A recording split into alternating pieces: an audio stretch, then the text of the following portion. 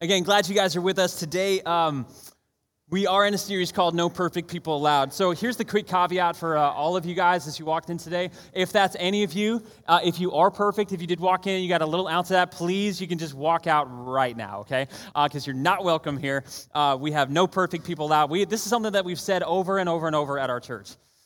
Whether we meet people for our massive egg hunts or partnering with the Parks and Rec out in the city, right here on a Sunday morning in our groups, we continually tell people no perfect people allowed because none of us are perfect, right?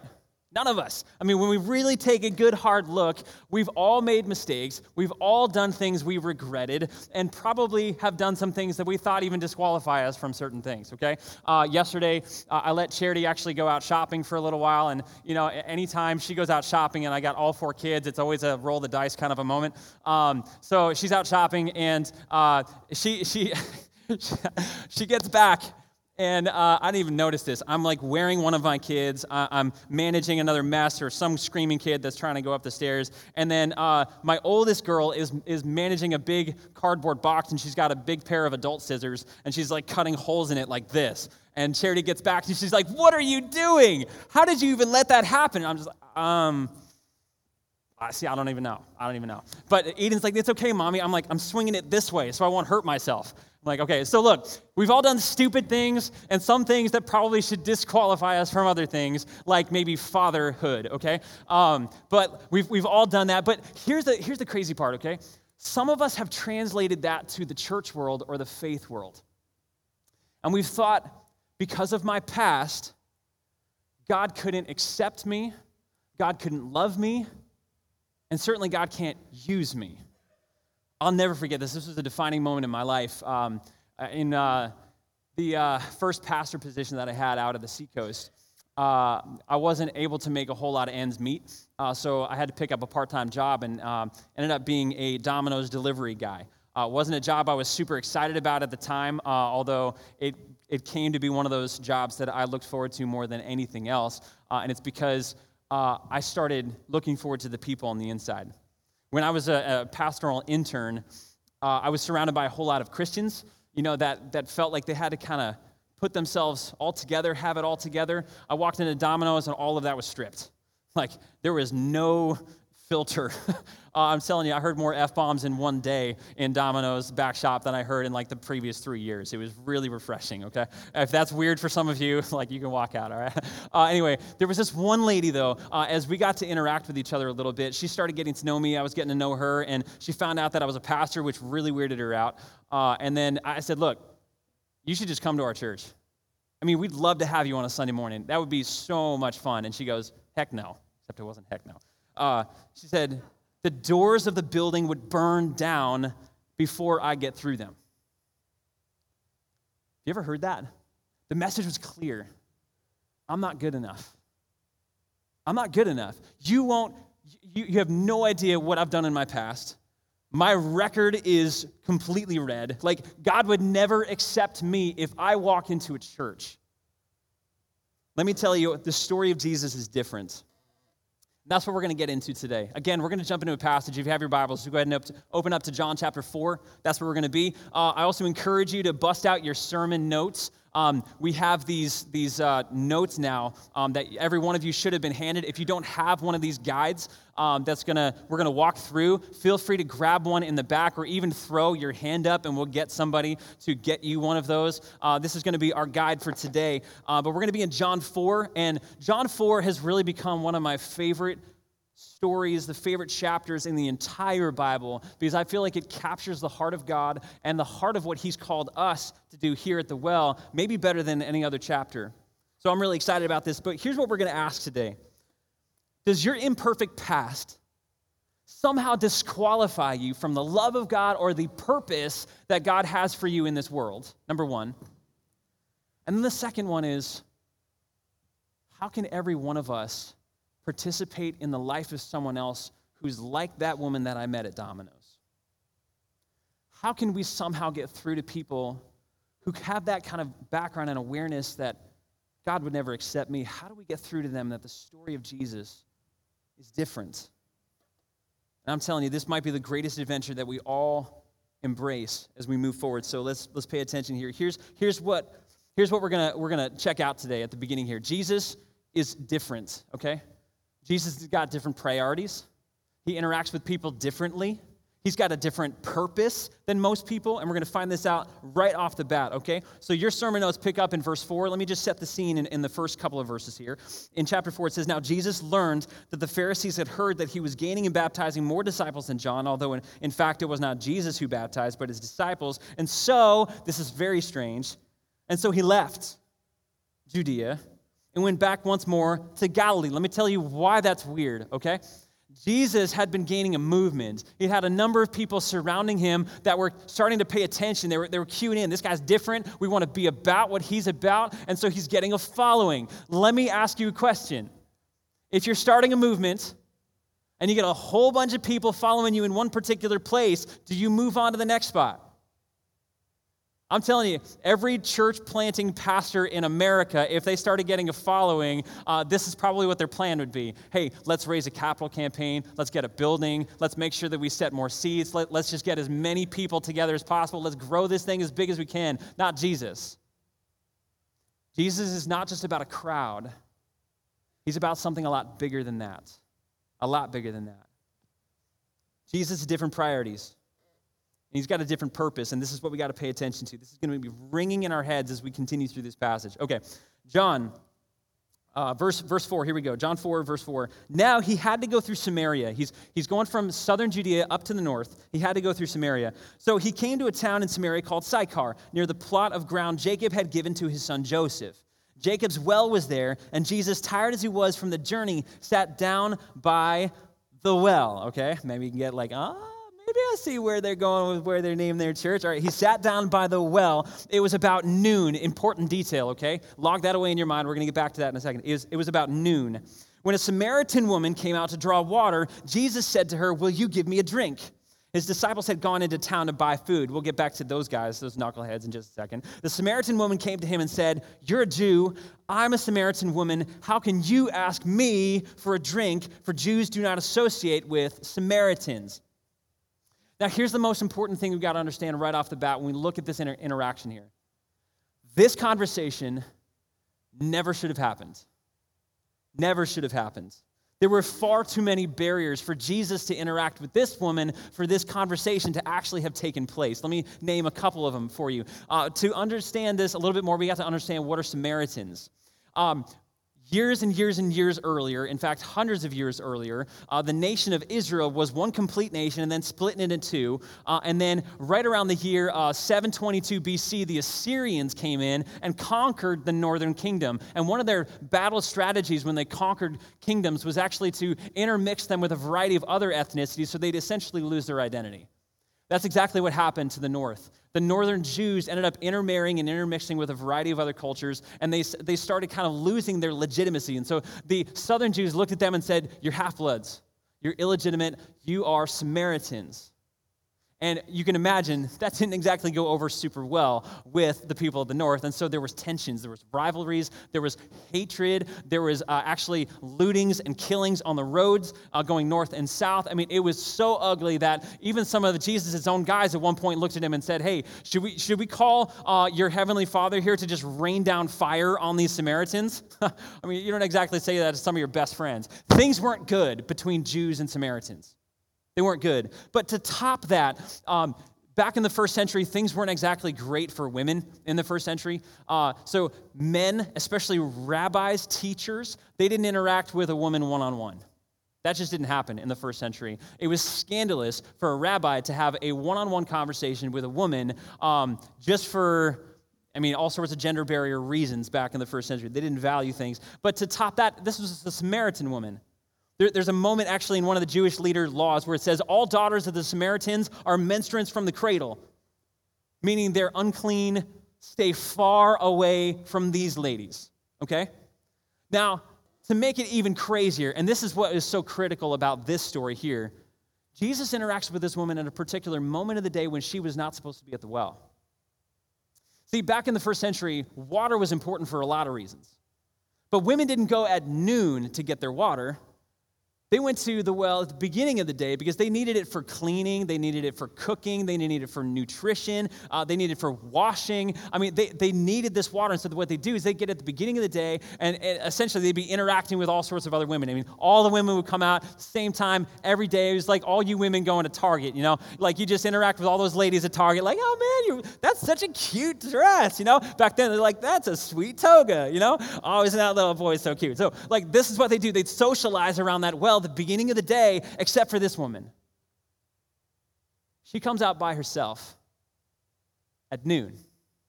Why? Something about this woman. She was ostracized by her community. They counted her out. Something about her life, we're going to get into that in just a second, but there's something about her where she had felt distanced and disqualified from the rest of her community, and so intentionally she comes out in the middle of the day knowing she's unwanted, not perfect. We found out this woman has a past. She's made some mistakes. She's probably counted herself out, and her whole community has counted her out as well. So the big question for us in this moment is, why? I mean, why would Jesus take time out of his busy schedule to interact with this woman? Because here's the important point. Did you notice this in verse 4? It says, now Jesus had to go through Samaria. He had to go through Samaria. Did he have to? He didn't. In fact, from the southern area of Judea up to the north, there was an alternate route that most southern Jews took in order to get to their northern brothers. They would go around, not through. Everyone, if you knew what was good for you, you would take that alternate route. You wouldn't go through Samaria because there's trouble in Samaria. But Jesus didn't have to go through Samaria, but he had to go through Samaria. You understand that? Jesus didn't have to, but he had to. Because he had a pre-planned date with this woman. He knew she was going to be there, and he had to be there too because he had something for her. Now, here's the big thing that we got to write down first, okay? If you have your notes, this is what I want you to write down first. To reach people no one is reaching, we have to engage with those no one is engaging with. To reach people no one is reaching, we have to engage. We've got to connect. We've got to engage with those nobody is engaging with. That's what Jesus did. That's why he came into this world. He was the Son of God who left the privileges of heaven to come into this world. He didn't have to, but he had to, because there was a message and a purpose for every single person. In fact, what Jesus communicates to all of us in this room is that every single person matters. Every single person. There's not a single person on this planet who does not have infinite value to Jesus. To reach people no one's reaching, you've got to engage with those nobody's engaging. I remember a couple years ago now, right around the beginning when we started this church, I was taking my girls to a playground just up the street near Dr. Crisp Elementary School, and when you're taking a whole bunch of kids to go play at the playground, I mean, it's just a success if nobody loses an eyeball, you know? Like, so we're at the playground, and they're playing around, and like, I'm just focused on how do I keep them safe, and then there's this other dad and his daughter who comes into the playground as well. Now, if you're like me in this moment, you know, most of the time I'm just like, nah, like let them do their own thing. We're just going to play. You know, I got my hands full right now, but I hear this little voice in the back of my head, hey, say hi to that guy. Like, okay. So I go over and say hi to this guy. And it didn't take long for him to just kind of unpack the fact that he just rolled into Nashua. He moved from Lowell. He's starting new jobs. He's got a whole new life that he wants to completely start over because of all the stuff that happened in the past. I mean, all this stuff is coming out on the table. I'm like, man, look, I just want to play with my girls at the playground. It's all coming out, and like, seriously, God had a different plan. Now, in that moment, we talked about the fact that we're starting a church because inevitably people ask, well, what do you do? So we said, yeah, we started a church. And we had this kind of neat little interaction. Didn't go really anywhere. And it didn't go anywhere for the next year, even though we became Facebook friends. Didn't go anywhere for the next 2 years. Until I start dropping my kid off at Dr. Crisp Elementary School, where he's dropping his same kid off who's in the same grade. And as soon as I see him, this is months ago now, we picked up right where we left off. And in that moment, like, of re-picking up with that, man, I started inviting him, like, hey, you should just come. He came to our Harvest Fest. Him and his whole family, they had an awesome time. He works right now on Sundays, but we're trying to find a way to get him involved in a group, he and his family. Here's the thing. To reach people no one's reaching, we've got to engage with those nobody's engaging. Nobody was engaging with that person.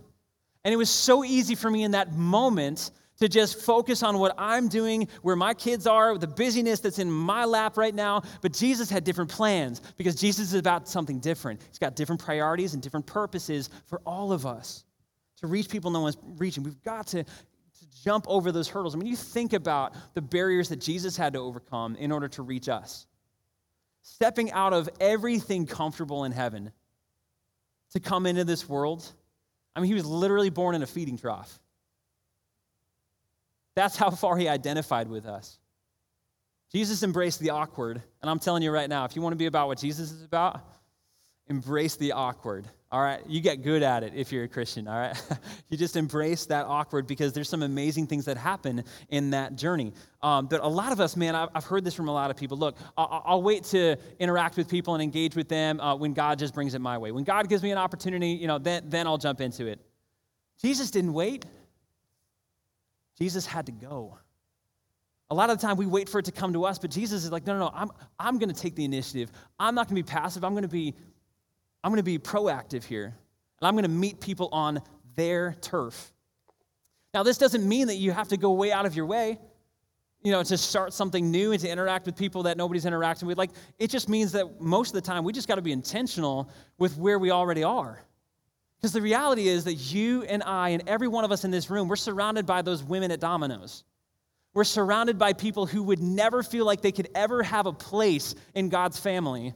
And God's asking us just to be intentional with those people. The other day, anybody got a massive amount of leaves in their backyard right now? Or you got big leaf problems? Nobody? Wow, all right. Look, if you want some leaf problems, why don't you come back to my backyard and I'll put you to work, okay? We got a couple of trees back there that literally make my life a H-E-double hockey sticks kind of moment in the fall, okay? It's bad in my backyard. It's just so many leaves. I'm telling you, we're surrounded by probably 5 million leaves in my backyard. So I'm out there last weekend and this past weekend as well, just trying to get rid of all of them, blowing them and getting them to the back of the yard. And, I'm blowing it with the leaf blower. And then out of my peripheral, I kind of see this guy doing this. And I look up and this guy's waving me down. It's in the backyard. I'm like, who in the weird, what? So I turn it off, and I started interacting with this guy. He's like, hey, you seen any keys anywhere in your yard?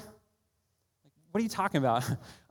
He's like, somebody took my keys and literally threw them across my yard, and I think they're in your backyard somewhere. You seen them anywhere? I'm like, no, I haven't, but if I see him, I'll let you know, okay? And so he's like, okay. So he turns around and goes back in his house. I start blowing leaves, and I'm like, I can't believe this. And then that little voice pops into my head again. You idiots. Go talk to that guy and invite him over the fence so we can look for the keys with you. It's like, all right. So anyway, I hop the fence, and I go interact with this guy, bring him over. No joke, he pours his whole life out to me. This is a week ago. He pours his entire life out to me, told me about how a brother of his had committed suicide just a couple years ago, a whole bunch of family issues. He was jobless, and so many different things happened that were just ruining his life. He just poured it all out, and then he goes, so what do you do? I'm a pastor, started a church. He's like, no kidding. I've been thinking about going back to church. I should do that. Guys, you don't have to be doing anything different. You just got to be intentional with right where you are. Because I'm telling you, there are people, and this guy, he unloaded with me on how inferior, how inadequate he felt, how judged he went, he felt everywhere he goes. There are people like that everywhere we go in Nashua. And if we're going to be about what Jesus is about, we've got to engage with those nobody is engaging. That's what Jesus did. We've got to be intentional. Jesus risked it all for us, and so we've got to go where nobody else is going. Now, the next question in this is all right, so why this woman? Why did Jesus interact with this woman, and what does he have for her that we can take away in this one, okay? So pick it up in verse 10. Jesus asks her for some water, and she says, man, you shouldn't even be interacting with me. Why is this even happening? This is how Jesus answers her in verse 10. Jesus answered her, if you knew the gift of God and who it is that asks you for a drink, you would ask him, and he would have given you living water. Sir, the woman said, you've nothing to draw with, and the well is deep. Where can you get this living water? Are you greater than our father Jacob, who gave us the well and drank from it himself, as also did his sons and his livestock? Jesus answered, everyone who drinks this water will be thirsty again. But whoever drinks the water I give him will never thirst. Indeed, the water I give them will become in them a spring of water welling up to eternal life. What's Jesus got for this woman? He says, you came here to draw water. But the reality is that the H2O that you want to draw with your bucket, you're going to have to come back. You're going to have to come back and back and back because this is going to dry up. You're going to have to come back and do it again and again and again and again. Let me give you something that's never going to dry up. I want to give you something that you're never going to have to go back to because it's going to be a well of water on the inside of you that will refresh you no matter what season you're going through. Now, back in the first century, the value of water was probably a little bit higher than it is. They didn't have all the plumbing that we had. They just had this well. Our bodies are made of 50 to 65% water, and so we need water, but this is an arid climate where water is precious, and Jesus is saying, you got to come back to this thing every single day in order to get it, but let me give you something that's even more valuable than that. I'm going to give you something that your heart needs. I'm going to give you something that your soul is craving for because he's sensing in this woman a restlessness that's something that she's going to day in and day out is not satisfying. You ever felt restless?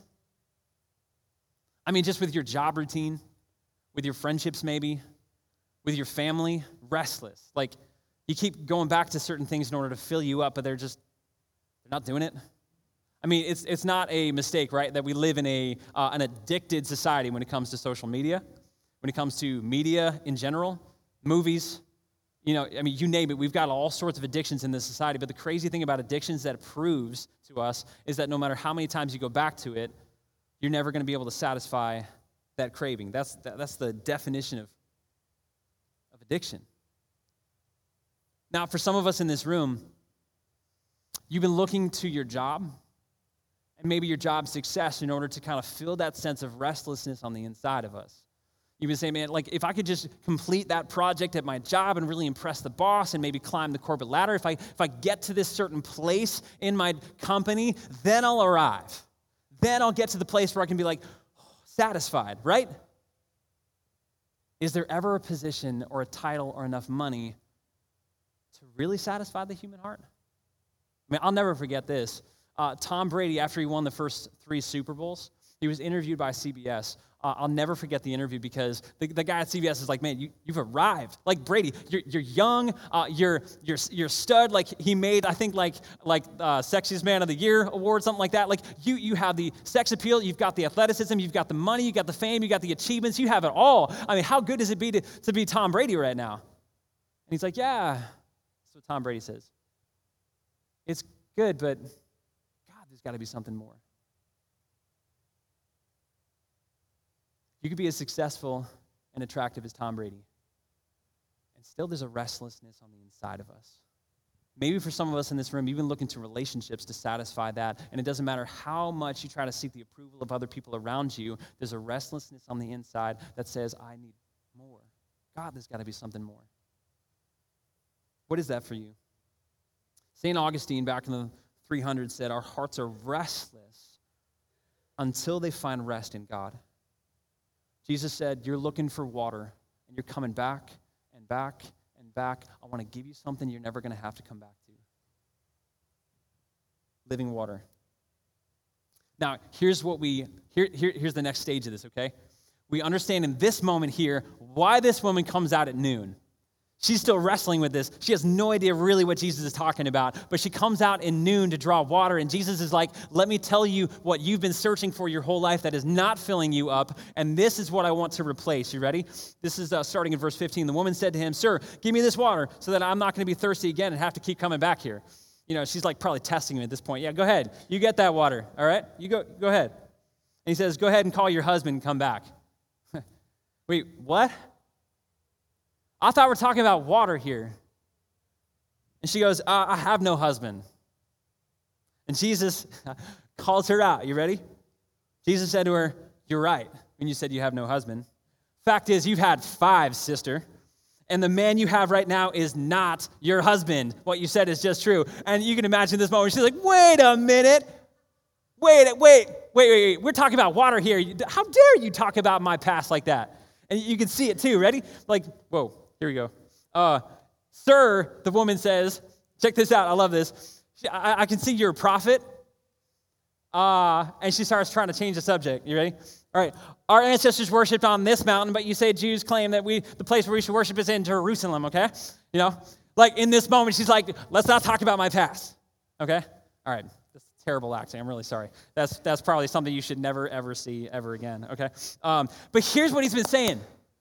I know the real problem in your life. You've been looking for love in all the wrong places. In fact, you keep going to guy after guy after guy after guy, and guess what? It's not working. You're looking to men to satisfy you, and it's not working. And here's what he says. You can't just try to find what you're looking for in another guy. You've got to replace these things, these imperfect loves, with something far greater. Here's the next part in your notes, okay? You can write this down. No imperfect love can satisfy an imperfect heart. No imperfect love can satisfy an imperfect heart. We've all got an imperfect heart. We've got something on the inside of us that's restless and we're longing. And the reality is that the God of the universe has created you in a way where only one thing can satisfy that deep craving on the inside. You were not made to have imperfect heart hole satisfied by imperfect love. You can only satisfy that with a perfect love. And Jesus is saying, I want to give you living water that's never going to have to, you're never going to have to come back to again. It's never going to run dry. It doesn't matter how successful you are at your job, that's never going to satisfy you. I want to do something even greater than that. And so Jesus responds to this woman this way. He says, woman, believe me, this is verse 21, believe me, a time is coming when you will worship the Father neither on this mountain nor in Jerusalem. This isn't the point. He says, this is not what I'm talking about. You Samaritans worship what you don't know. We worship what we do know, for salvation is from the Jews. Yet a time is coming and has now come when the true worshipers will worship the Father in spirit and in truth. Jesus is bringing it right back to what this whole thing is about in the first place. Let me dig it into the heart. We're not talking about circumstances or mountains or Jews or Gentiles or anything like that. Like, we're talking about the heart. They're going to worship the Father in spirit and truth. God is spirit, and his worshipers must worship in spirit and in truth. And the woman says, look, this is way too much for me right now. Let's settle this at a different time. She says, I know that the Messiah called Christ is coming. When he comes, he's going to explain this to us. In other words, she's been like, time out. I don't want to deal with this anymore.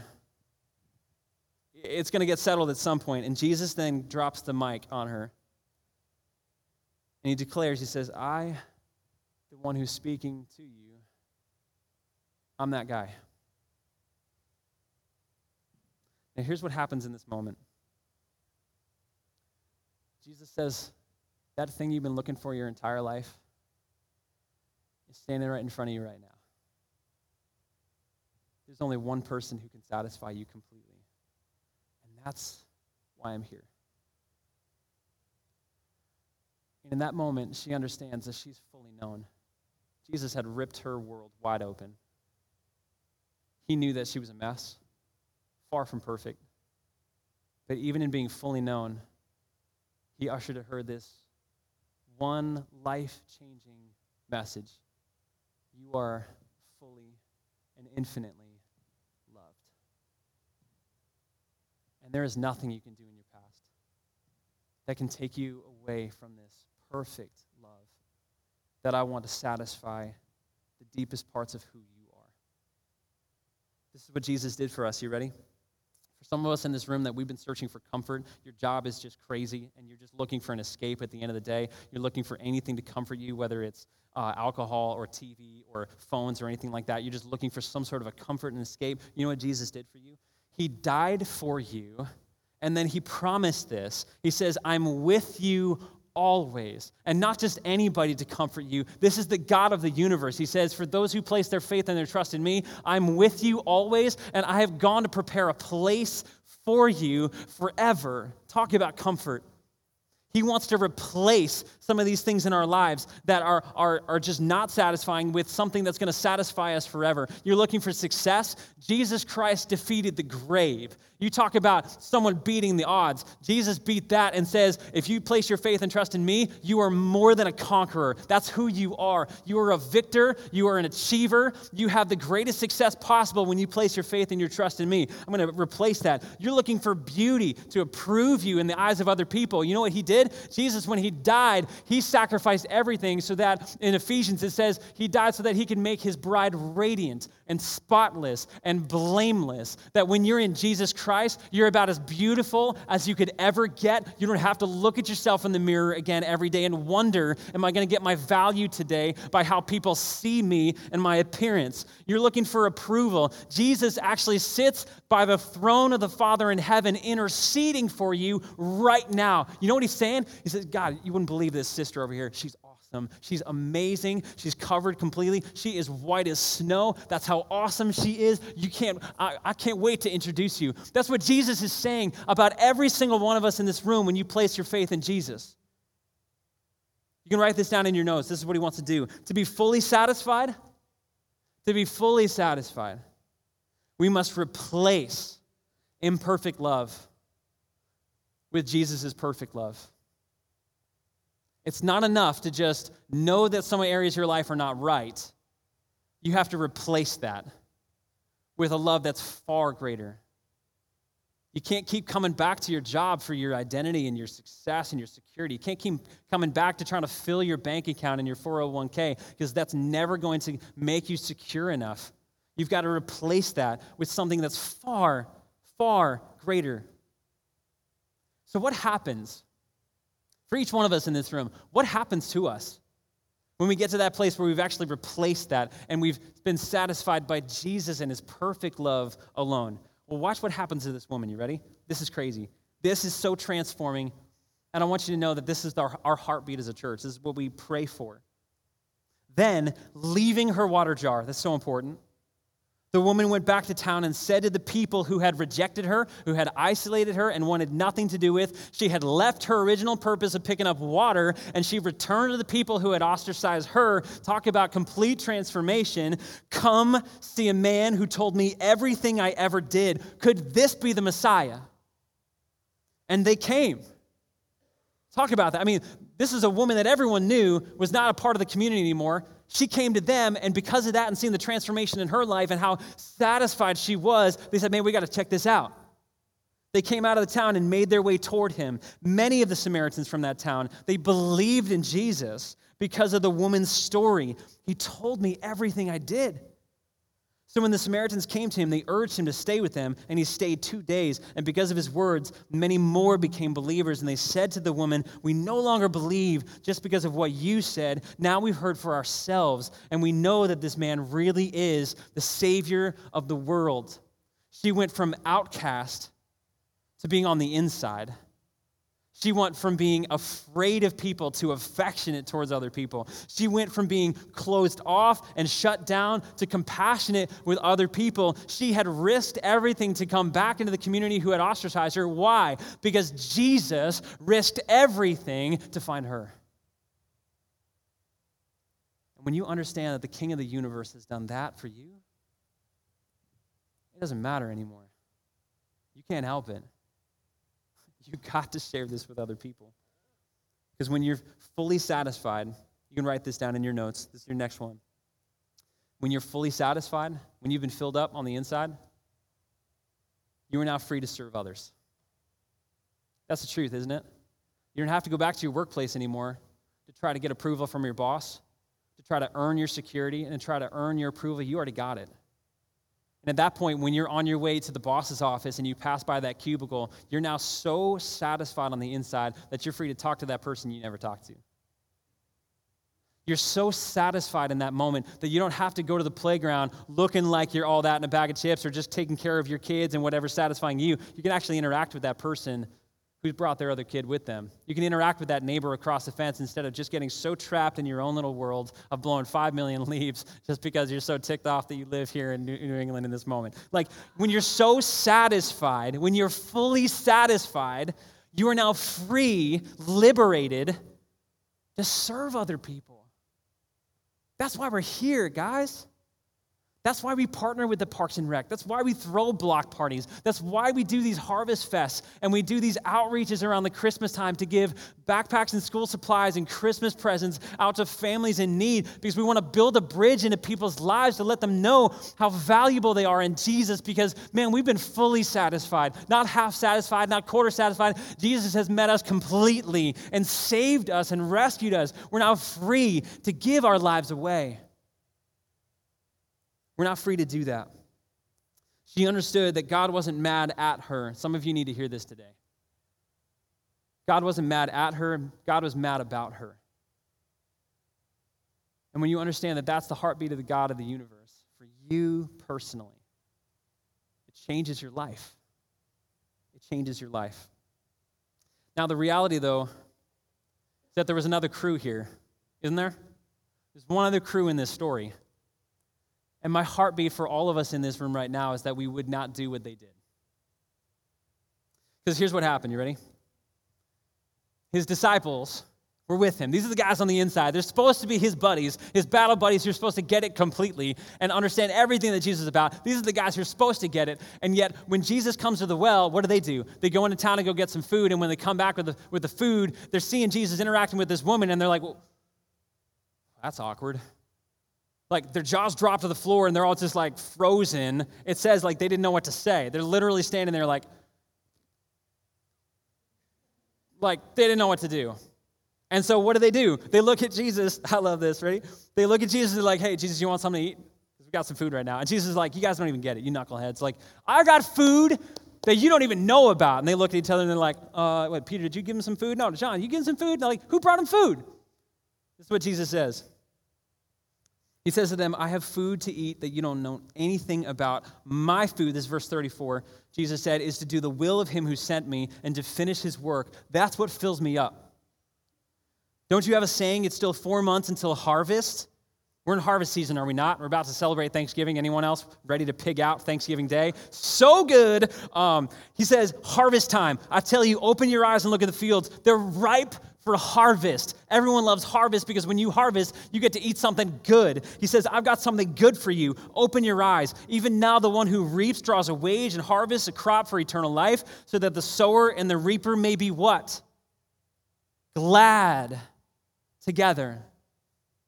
When you and I participate in the rescue mission, when we start reaching out in the lives of other people and helping our friends and our neighbors know and follow Jesus, there is a joy that is unmistakable. You cannot miss it. When we embrace that awkward and start engaging with those that are not being engaged right now, Jesus will well up on the inside of us a joy that we can't mistake. And he says, thus the saying is true, one who sows and another reaps is true. I sent you to reap what you have not worked for. Others have done the hard work, and you've reaped the benefits of their labor. He says there is a world of joy waiting for you. But it's not going to happen fully until you start participating in what God's about. Here's your last note. When you've been found by Jesus, you help others find Jesus. When you've been found by Jesus, you can't help it. You help others find Jesus too. There is a crazy joy. I'm telling you, these Sunday mornings, and hopefully in the next month or so, we're going to celebrate another baptism, because we got a brother in our church right now who is ready to go all in with Jesus. And I'm telling you, baptism Sundays are like nothing else here at the Well. It is a massive party, and we throw it hard here, because when we celebrate a life that has been lost and has now become found in Jesus Christ, there is no greater party. But here's my heart for all of us in this room right now. I want you guys to be at the baptism tank with one of your friends. This isn't a church where just the pastor gets to do it. If you've played a part in someone's life in coming to faith and understanding that it doesn't matter how imperfect I am, it doesn't matter what kind of broken past I am a whole when I put my faith and trust in Jesus. If you've played a part in someone's life like that, man, you're right at the tank with me. And we gather around, it's like a mosh pit, okay? And we celebrate with loud music. We throw the banners. We celebrate the stories. And we get to dunk those people together, representing what Jesus has done to bring new life in someone. That's why we started this church. Because we've prayed for those women at the well all around us. And we've prayed that God would not only transform their life with the saving faith of what he's done for them on the cross, dying in their place, but he would transform their life to then go back to their communities right here in Nashville and beyond and see their friends come to know him too. Come see a man who showed me everything about my life. Come see a man. I'm telling you, there is nothing more joyful than this. I used to work at a t-shirt factory back in college. It was probably the least desirable job that I ever had in my life because in the summertime, it gets pretty hot. On the inside of a t-shirt factory, some of you have heard me share this story before, it heats up big time. Okay? Like those dryers to dry those t-shirts with all the ink on them, like on the inside of that room, it would go up over 100 degrees. It was literally a sweatshop, okay? Like that's what I worked in. And so every day, man, it took me a while to muster up that courage and that energy and that motivation to go back to my workplace. And some of you are like, yeah, that's me. I don't enjoy my workplace. It was drudgery going into that place. But I tell you what, everything changed for me when I started seeing these people differently. Because I started seeing some of these guys and the hopelessness that some of them had on the inside. And Jesus started enlivening something on the inside of me and said, you know what? Maybe I'm here not to just get a paycheck. Maybe I'm here because Chad needs Jesus, and he needs a living water that transfers, like it goes beyond, it transcends just the circumstances that he's going through right now. Maybe Sean needs that. Maybe Dana needs that. These guys, they do this every day. And I'm telling you, something went from drudgery, which some of you are experiencing right now in your workplace, into one of the greatest joys of my life. Because God started forming these relationships with some of these guys, and I actually, believe it or not, in the back shop of a sweatshop, t-shirt factory, I got to lead some guys to Jesus Christ that summer. And instead of drudgery, this joy bubbled out of me that I still, in this moment, have a hard time containing. Jesus wants that joy for you, and he wants that joy for me.